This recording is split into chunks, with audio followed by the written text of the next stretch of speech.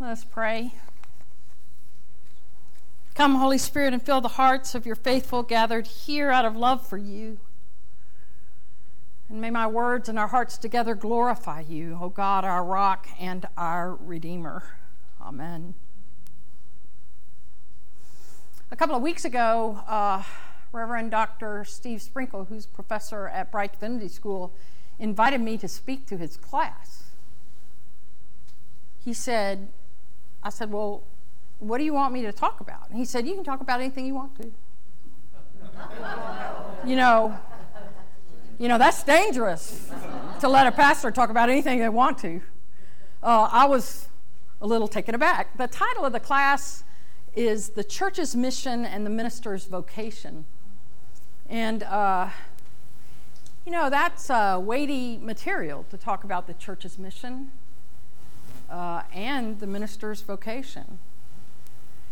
The class, there were about 10 students in the class, and it was really great because it was a very diverse class. And they came from diverse denominational backgrounds and diverse nationalities and diverse races. And I mean, it was just a great group of folks.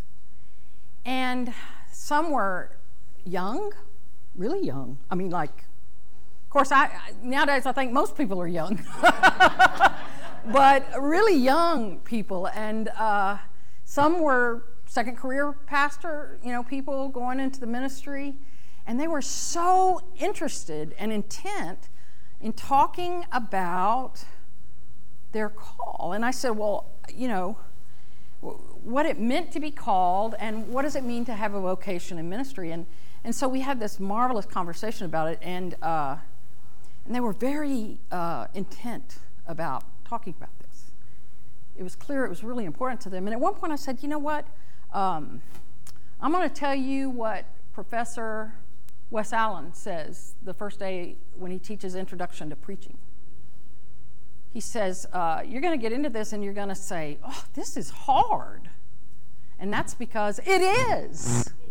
And that's what I want to say to you. Ministry's hard because it is. And so you have to always be thinking about and remembering your call to ministry. And get the, I was going to say the 8-track tape out because that's where my recording of my ordination is, but get it out and watch it. Remember what it was like to have hands laid on you.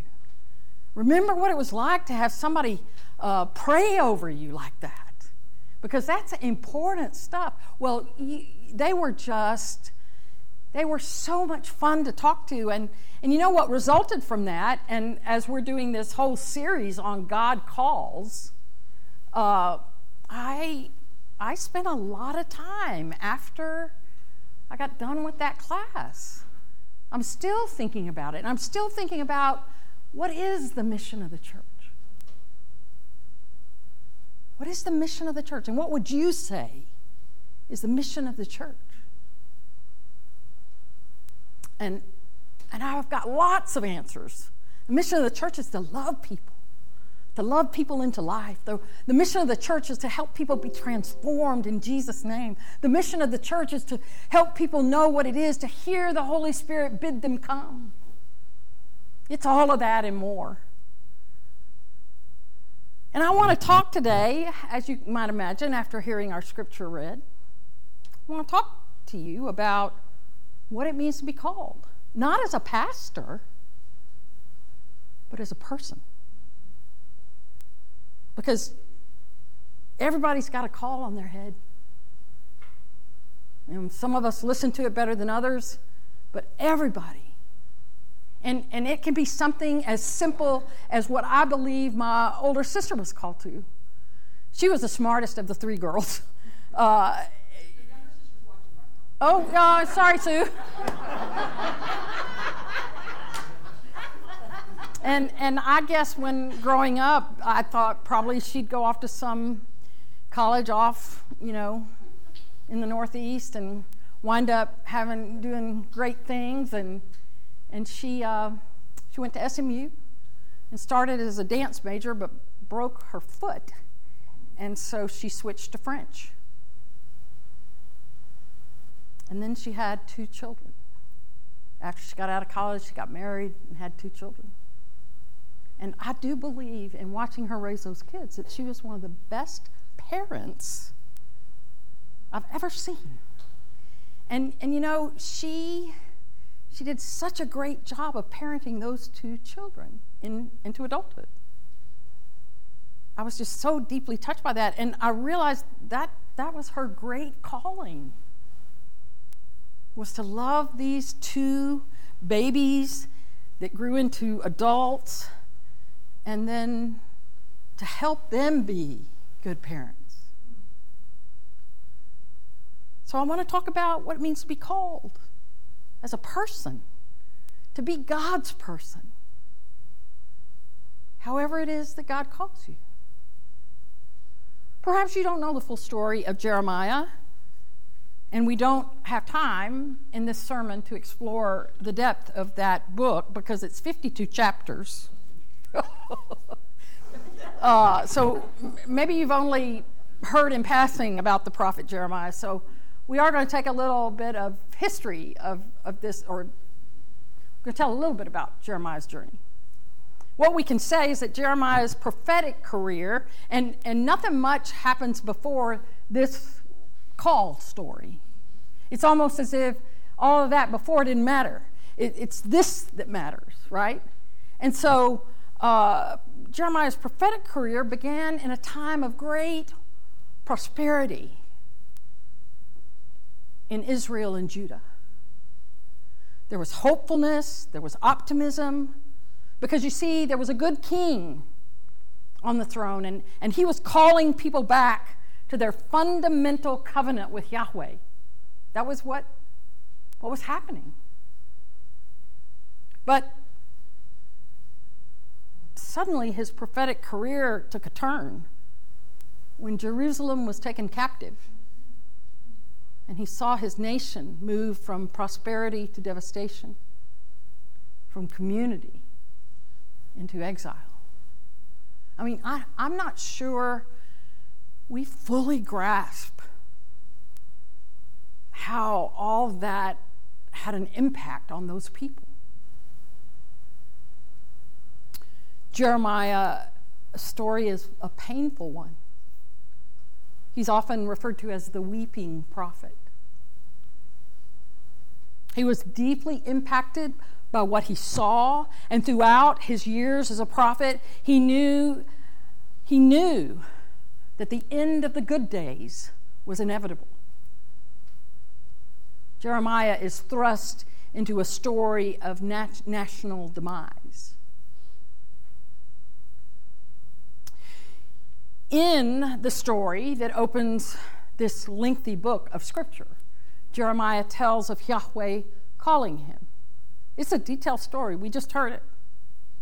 And we heard that he converses with the one who created, called, consecrated, and appointed him. He converses with God. And God touches his lips. Well, oh my gosh, you'd think your lips would wither and fall off if God touched them maybe. But God touches his lips and pronounces what he is to do. And says, you are to go and, in my name, the one who created you and called you. Yahweh says, before I formed you in the womb, I knew you. Before you were born, I consecrated you. I appointed you a prophet to the nations. Now, before we devolve into discussions on the issues of embryo viability or predestination, I want to point us to the most important part of what Yahweh says to Jeremiah. Too often we get caught up in these other things. The most important thing Yahweh says to Jeremiah is, I knew you. Which implies, I know you. Heart and soul, I know you. I know you inside and out.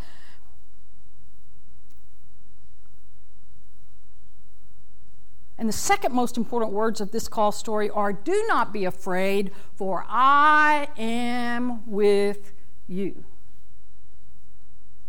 Have no fear, for I am with you. The promise to Jeremiah is of Yahweh's continual presence. Now, we also hear of Jeremiah's reluctance to respond and his efforts to try to convince God otherwise. I'm just too young, I can't do it, which is pretty common in the call stories, right? Moses gets called, he says, I'm a person of slow speech, you don't really want me, pick somebody else. God's persistent in the calling, fortunately for us, I think. And God outlines Jeremiah's mission, which will be to pluck up and pull down, to destroy and to overthrow, but also to build and to plant. Now, all that negative stuff is about justice. It's to pull down, overthrow. It is through the lens of these opening words that we heard read of Jeremiah's call that we can begin to understand what follows for Jeremiah. Jeremiah will not go unopposed. He will face overwhelming obstacles. And as he speaks to the people of Israel and Judah on behalf of Yahweh and indicts the people and their leaders, he will call them out on their idolatry and their injustices, their abuse of power that create oppression and violence and destruction and neglect of the vulnerable. No wonder he gets into so much trouble. Nobody wants to hear that, even if it's true. And I think perhaps we know a thing or two about all that, don't we? Notice that Jeremiah feels inadequate. And as the story progresses, he will feel duped, betrayed, vulnerable, isolated. But he will also, on occasion, he will feel confident. He will feel inspired. He will even feel hopeful. Now, can you hear that? In the midst of all he faces, he is able to feel confident and inspired and hopeful. Now, we would do well to recognize that we have feelings that mirror Jeremiah's, and especially in these days. We may find in the prophet a kindred spirit as we deal with these times. It's going to be so good tomorrow morning when I read the New York Times and I get scared to death, because I'll be able to think about Jeremiah having confidence and having hope. You know, we know what it is to have leaders who are idolatrous and unjust. We know what it is to live in a country, in a world where people abuse their power. And we know that abuse creates oppression and violence and destruction and neglect of the vulnerable, don't we? I mean, we can all agree with that, I think. And if we're honest, we must admit that we are not without sin. The sins of omission, for the most part. Looking the other way and silently participating in the structures and behaviors that add to the oppression. It's not nice. It's hard to lift that mirror up and look at it and be honest about it. And too often we ignore the call of God to pluck up, pull down, destroy, and overthrow the powers and principalities that create this unjust world, because it's dangerous and it's hard. And too often we get discouraged and forget the promise of God that we hear in this passage, to be with us. clinging to the promises of God, that Jeremiah is fully known by God and that God is consistently present, allows Jeremiah to do the difficult things that are before him. You know, I think Jeremiah knew the song. Where can I go from your spirit? Or where can I flee from your presence? If I ascend to heaven, you are certainly there. If I make my bed in darkness, you are there. If I take the wings of the morning and settle on the farthest limits of the sea, even there, your hand shall lead me and your right hand shall hold me fast. And in that faith, the remembrance of God's promise to him, as we near the end of the book, we hear this. Jeremiah is speaking to the people on behalf of Yahweh. And it comes out as Yahweh's voice and says, tell them, I will make a new covenant with the house of Judah and Israel. I will put my law within them, and I will write it on their hearts, and I will be their God, and they shall be my people. I will forgive their iniquity and remember their sin no more. Now, the truth is, Jeremiah's call is ours. It's our own.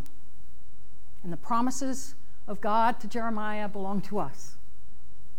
You and I are fully known. And as scary as that might feel, it's also comforting to know that God knows us, knows our heartbeats, knows our souls, knows our desires to be God's person. Well, that's why you're here today, right? And God's promise to Jeremiah to be with him continually so he doesn't need to be afraid is ours to claim. Reverend Alexander McLaren has said, the weakest and lowest, the roughest and the hardest, the most selfishly absorbed person among us has dwelling within them dormant capacities for flaming up into such a splendor of devotion and magnificence, of heroic self-forgetfulness and self-sacrifice. In you is this, a flaming up, a magnificence. This is what God calls us to. This is how we can live. This is the promise of God, even when we mess it up, which we will. Just saying.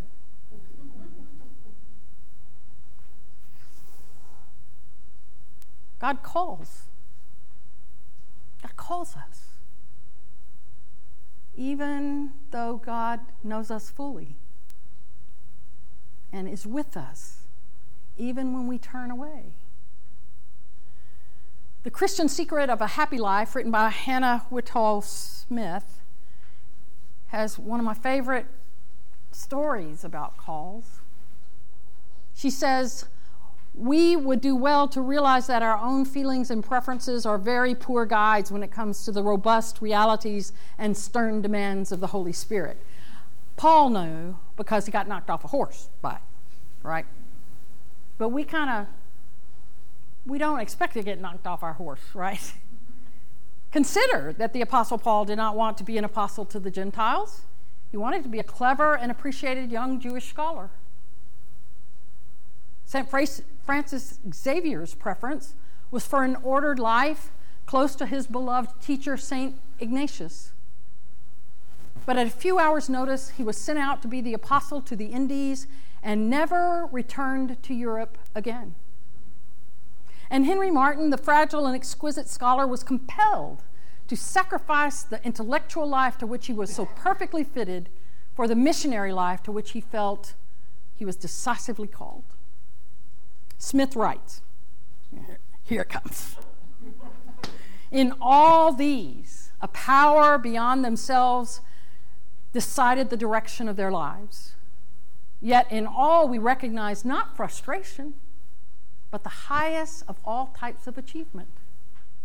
Things like this, and she says, and they are constantly happening, gradually convince us that the overruling reality of life is the will and choice of the Holy Spirit acting not in a mechanical, but in a living and personal way. The spiritual life does not consist in mere individual betterment or assiduous attention to one's own soul, but in a free and unconditional response to the Spirit's pressure and call, whatever the cost may be. Now, if that's making your knees knock a little, I certainly understand.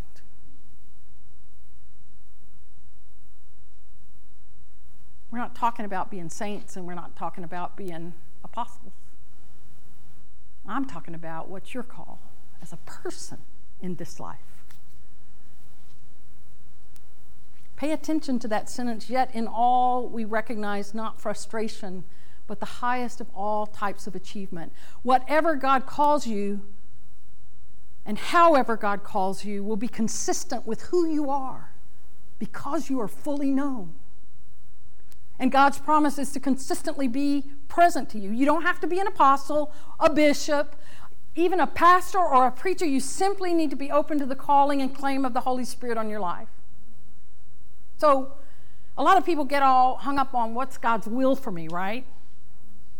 Well, Marcus Borg has written and said, God wills our liberation. God wills our reconciliation.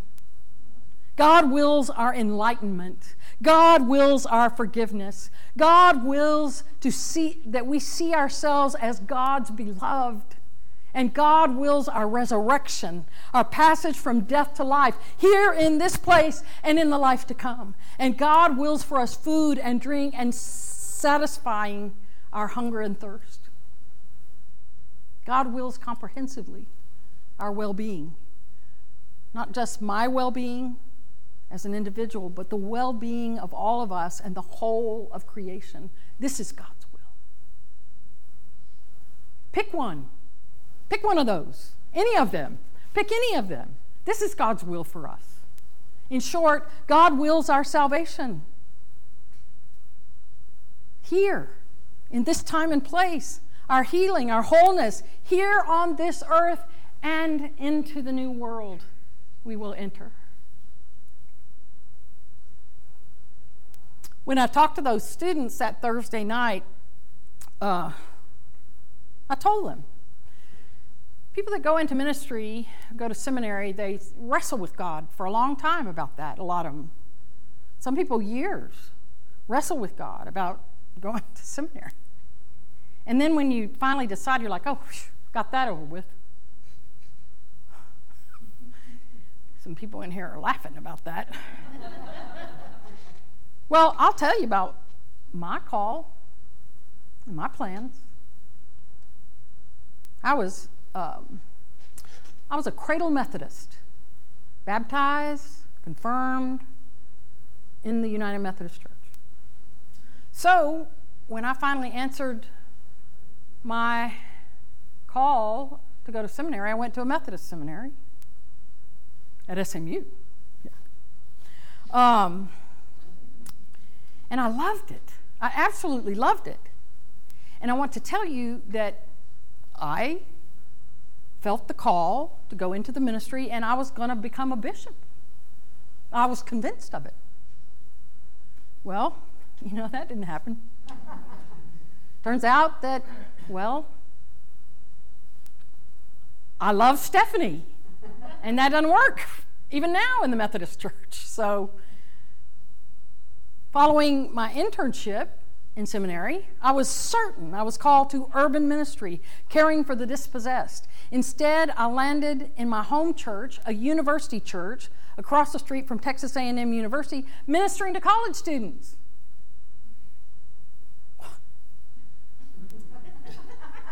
When I was outed and left the Methodist Church, I was disconsolate and discouraged and depressed, believing that perhaps I had been wrong, completely wrong about all this. When I discovered the United Church of Christ and Friends Congregational Church in College Station, I was once again called into ministry and really thought I had landed the plane. And just when things were getting good, when we finally got enough of a mass of people to actually get everything done we needed to do without burning people out left and right, I got a phone call from the pastor at Cathedral of Hope in Dallas, Texas, asking me to come and talk to him about taking a job. And I said, no. I'm happy here. My parents are here. I love the people. It's a great church. I've done good work in ministry here. I'm no. And he said, well, just come talk to me. Come and preach at the Cathedral of Hope. And so this, it was Reverend Michael Piazza, and he was a wily character. And, so the day that I went to preach there, he put me in the processional. We were right behind the Bible as it processed down this big aisle. And I'm going down the aisle saying, oh, no. No, God, I'm not doing this. Do not ask this of me. I am not going to move to Dallas. And God laughed. And there I found myself at the Cathedral of Hope. And after a while in my ministry there, I thought, well, I'm getting a little long in the tooth. I'm just going to retire from the Cathedral of Hope. I'm going to enter an easy retirement. And then through the calling of the Holy Spirit and the insistence of a small group of people, we started New Church. And I was certain that we would grow and we would buy a building. And that didn't happen.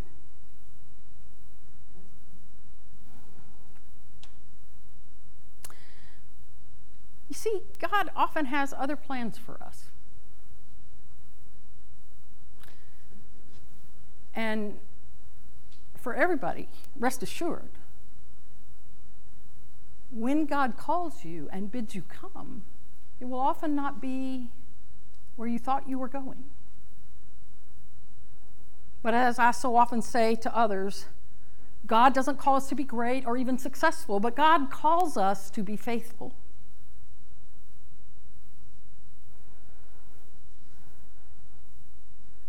So what are you going to do this week about listening for the voice of God in your life? Years ago, a woman in her 80s was in a class with me. I was in a class with her, I guess I should say. And she says, I can't do much. But I take the roster of our church and I pray. I pray the names. And that's what I can do. God calls all of us who are fully known and asks us not to do things beyond our capabilities, but consistent with who we are. God calls. Amen? Amen. Amen.